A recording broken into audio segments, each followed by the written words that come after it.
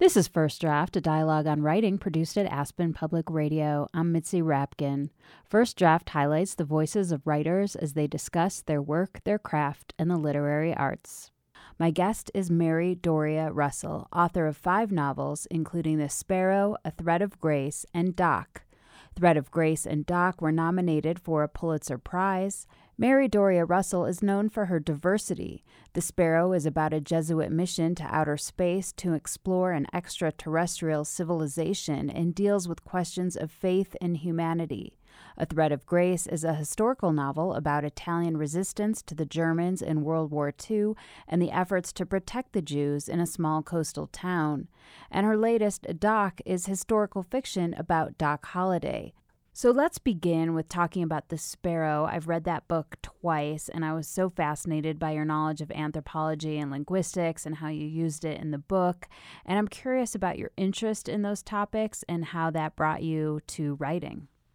The interest in anthropology started, I guess I could trace it back to seeing the movie Lawrence of Arabia in 1962. I was 12 years old, and like many baby boomers, I was really strongly affected by that movie. And I'm not entirely certain why it got to so many of us at that age, but I think it for me, it opened up a wider world. It made me think in terms of an international life rather than one that was bounded by Lombard, Illinois, which is where I grew up.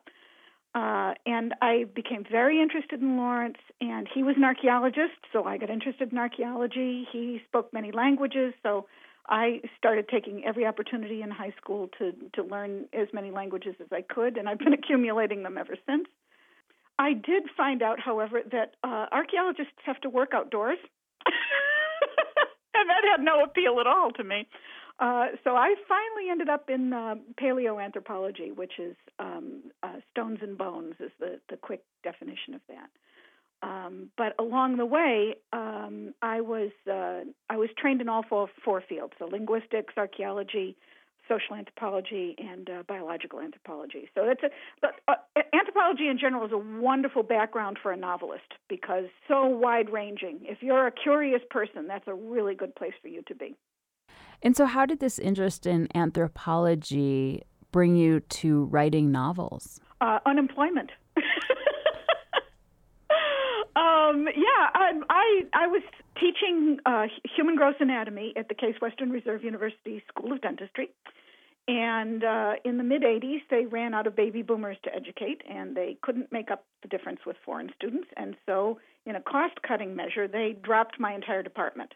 It was the basic sciences department in the School of Dentistry, so physiology and anatomy and biochem and that kind of thing. All that got dropped.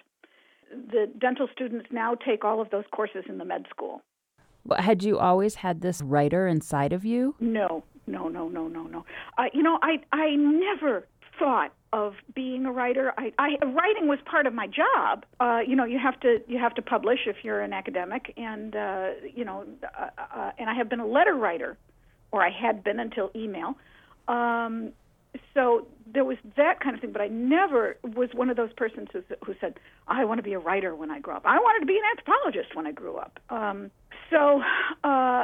I think there were maybe 2 things that led to it. When you're doing paleoanthropology, there really is a sense of speaking for the dead. I had a great sense of connection with the people who owned the bones that I was studying 50,000 years later. And I felt a great sense of connection with them and a need to express what their lives were like, to understand them as human beings and not just as specimens.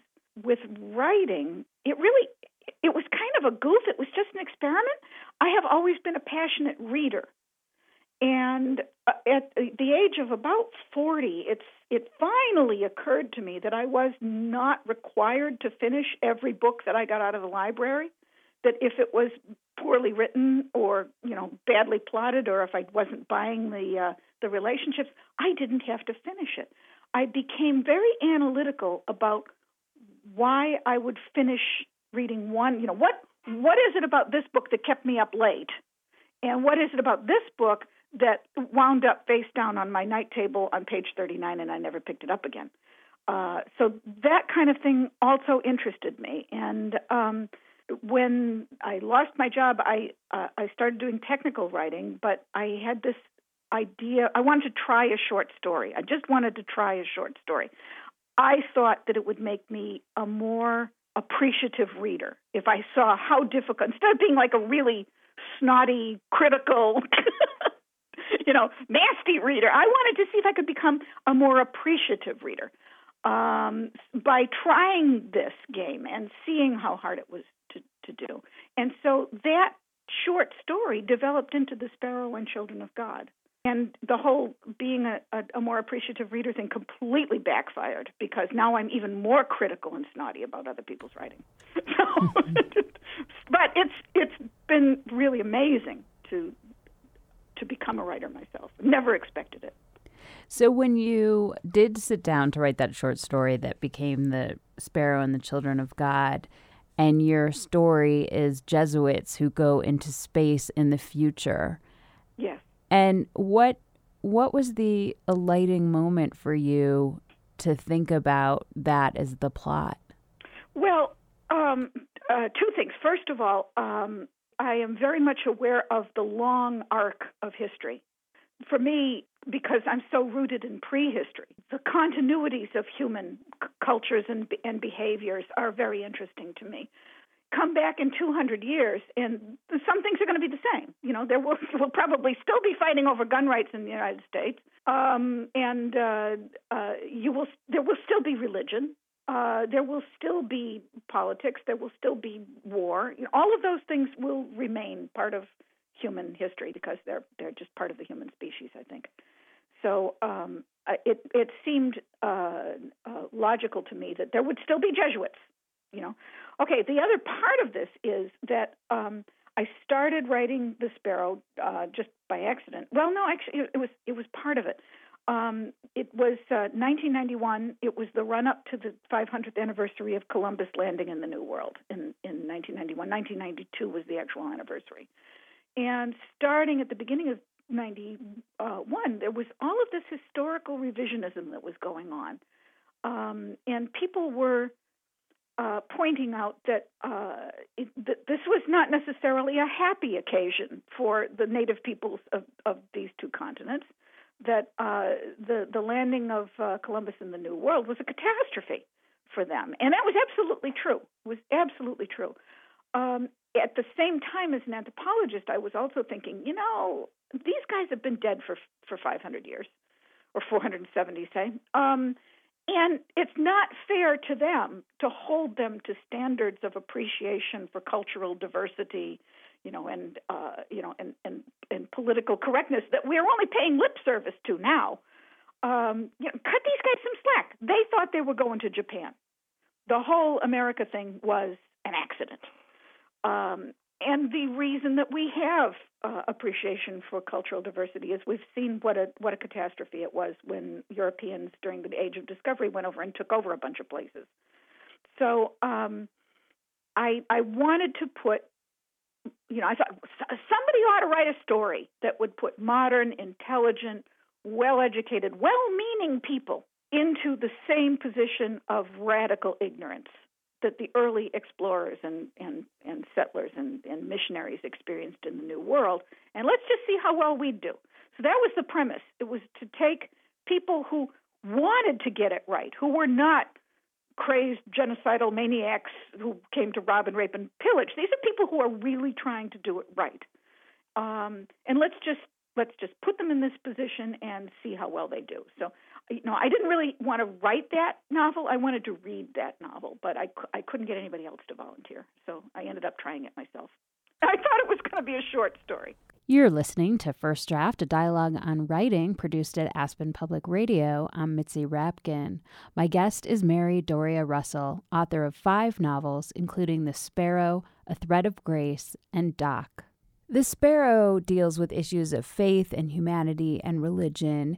You converted to Judaism from Catholicism.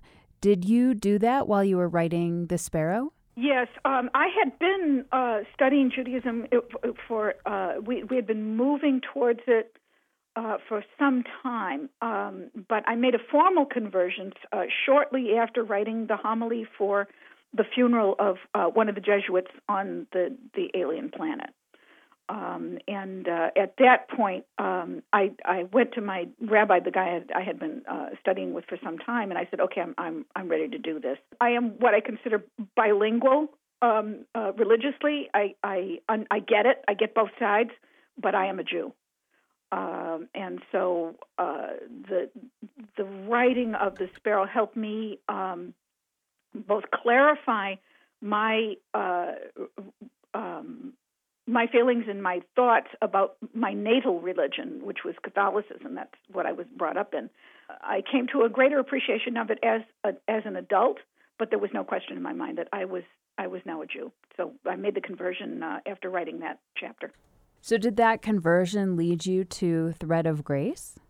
Yeah, absolutely. Thread of Grace. I was on tour for Children of God, and I walked into a bookstore and I saw this book called Benevolence and Betrayal: 5 Italian Jewish Families Under Fascism. It's by Alexander Stile.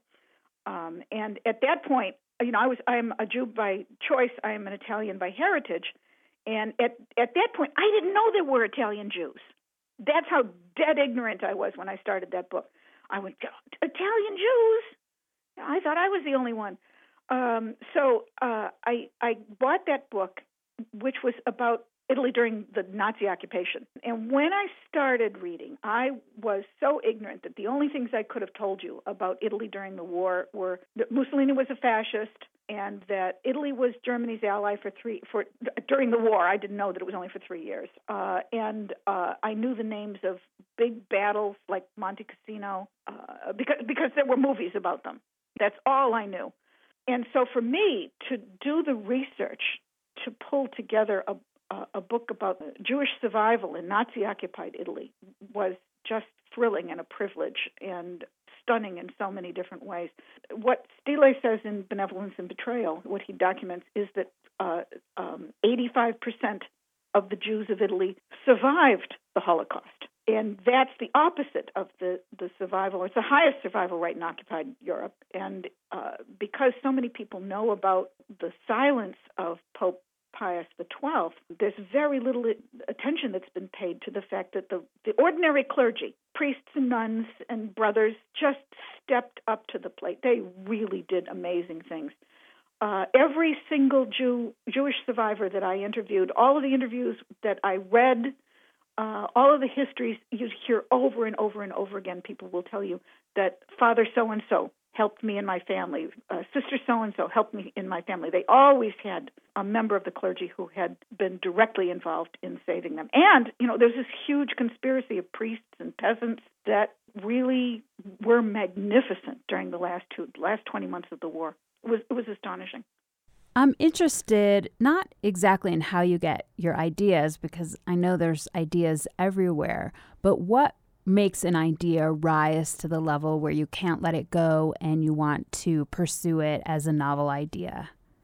Well, it has to be something that I'm curious about. Often I have found that there's something that dates back to my childhood and something that I accepted without question in childhood, that I then get interested in something, sparks it in adulthood, and I go, wait a minute, what was that about?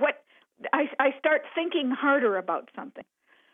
So how did that lead into Doc, this story of Doc Holliday, a gambling dentist? The easy answer is Val Kilmer. Who doesn't love Val Kilmer in Tombstone? It was a wonderful performance. It was a terrific screenplay. With the Doc Holliday book, it was because our local film society called me up and asked me if I would be willing to choose a movie and introduce it and then lead a discussion afterwards. And I chose Tombstone, of all things. I mean, it's a film society, so he was probably pretty much taken aback that I chose something like that. But I was really interested in how contemporary all the issues were. The Americans feeling threatened by the Chinese, women's rights, equal pay for equal work. Tombstone is less than 30 miles from the Mexican border, and gang warfare along the Mexican border was still, that was live issue in 1881 as well. It's part of what led to the gunfight. So there were all these contemporary issues, and I wanted to explore those more.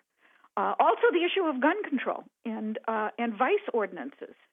So I started reading biographies of both Wyatt and Doc in order to be able to lead the discussion. What hooked me on Doc was that he was born with a cleft palate and a cleft lip in 1851. His uncle performed the first cleft palate and cleft lip surgical repair on the North American continent. It had been done in Europe previously, but it's the first time that was done here. And John Henry Holliday and his mother was so close. It was such a close relationship. Once you start learning about the man's childhood, you understand where he's coming from, then the interpretation of the rest of his life is very, very different. Most people start with the gunfight, and they just assume that he was a psychotic killer, and that's just completely inaccurate. That's what drew me in. I felt the need to tell his story accurately and compassionately, and to earn him the respect that I think he deserves. And was it hard to separate the man from some of the legend? I mean, when you were conducting your research, did you find things that weren't accurate, and how did you know? Almost everything is inaccurate. The one biography that I consider that I hold as the gold standard was written by Karen Holliday Tanner. She is a member of the family. She had access to family documents and family memoirs, which had never been published or made public before. In the South to this day, people don't talk about birth defects. And I've heard this from a pediatric surgeon who has corrected a lot of cleft palates in Georgia. And it's still something you don't talk about. So it was not until Karen Holliday Tanner published her biography in 2001 that it was revealed that he had been born with a birth defect, and that cleft palates and cleft lips have shown up in the family generation after generation.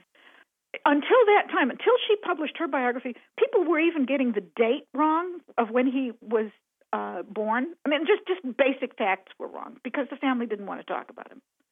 So now that all of that had been cleared up. And she went back and checked every single allegation of shootings and, arrests and everything. She went to each one of the towns where these allegations were made. She went back over all the court records and the newspaper archives and stuff. She said that there's a possibility that there was one other man that he killed before the gunfight at the OK Corral. The only one we're absolutely certain of is that he killed Tom McLaury at the gunfight. And other than that, it's all hearsay. It's all it's journalists making things up to sell papers. You're listening to First Draft, a dialogue on writing produced at Aspen Public Radio. I'm Mitzi Rapkin. My guest is Mary Doria Russell, author of 5 novels, including The Sparrow, A Thread of Grace, and Doc. How do you bring history to life? How do you take, what you read that is more maybe 2-dimensional and make it 3-dimensional? A lot of that is knowing enough about the characters to be able to empathize with them, to say, all right, now I'm Ike Clanton, and I know my history, and I know what this is like, and I know what the father was like, and I know what the brothers are like. I mean, it's what any novelist has to do. You have to empathize with your characters. You have to see the world with their eyes. You have to react with their emotions, knowing what they know and not knowing what they don't know. You have to restrict your imagination to what would be available to them. Each one of the characters is going to have their own worldview, their own childhood, their own politics, their own religion. It's just going to be different for each one of them, and that's what's really interesting to me about it is getting outside my head and into somebody else's. What have you learned about writing in this process of going from just thinking you're writing a short story because you wanted to empathize more or figure out more why you liked books and not be so critical to today? One of the first things I learned, and it remains fundamental to what I do, when I get to the point where I just can't see my way further anymore, it's like I hit a wall. For me, almost always, the reason is that I need a different point of view. I very rarely enjoy first-person narratives. I like a lot of changes in point of view. I like to get to something where you completely accept one character's point of view, and then I like to see it from a completely different, what just happened from a completely different point of view. I also have learned that editing is just, it's not done until I've been over it probably 30 to 60 times, depending on the book. Well, can you read a brief passage from an author that speaks to you or influenced you as a writer? Canticle for Leibowitz by Walter Miller was published in 1959. The story of Canticle for Leibowitz just stuck with me for years, and it was a huge thrill when I was asked to write an introduction to the novel when it was reissued in 2006. So that book really stands the test of time, and reading it once a decade has been both instructive and rewarding. Throughout the book, Miller, and you can see how this connects with what I write, his attitude was that for all the external technical cultural changes that we go through as a species, the human condition changes very little. Whether we're armed with bows and arrows or guns and sabers or atomic bombs, there's human conflict and destruction and death. It's all part of a cycle that nearly as unchanging as the laws of gravity. So the quote that I chose is from the aftermath of yet another war. The buzzards strutted, preened, and quarreled over dinner. It was not properly cured, so they waited a few days for the wolves to have their fill. There was plenty for all. Finally, they ate, and afterwards, as always, the wild scavengers of the skies laid their eggs in season and lovingly fed their young. They soared high over prairies and mountains and plains, searching for the fulfillment of life's destiny that was theirs according to the plan of nature. Their philosophers demonstrated by unaided reason alone that the supreme turkey buzzard had created the world especially for them, and they worshipped him with hearty appetites century after century.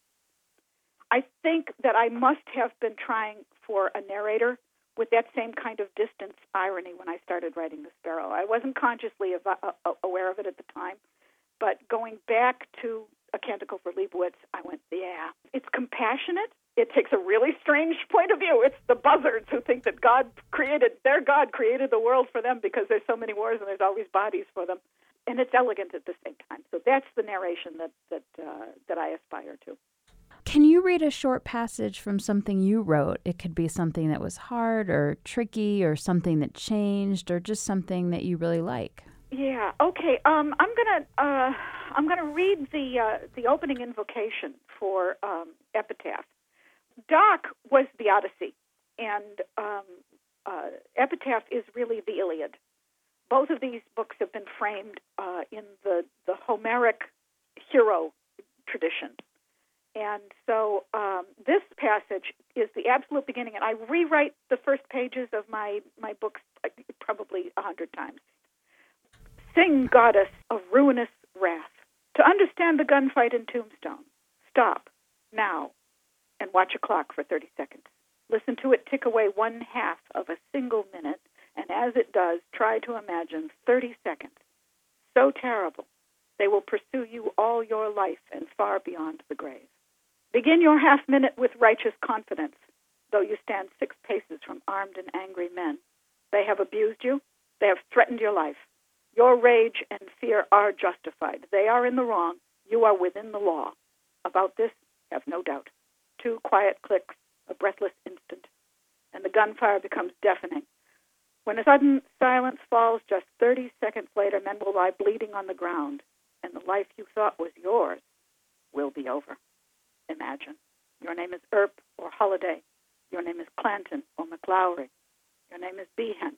Your name is Marcus or Blaylock or Haroni. You were in the middle of the gunfight. You watched, stunned by it. You heard the fusillade and thought, dear God, not my man. Please, God, not mine. Whatever your name, it will be blackened.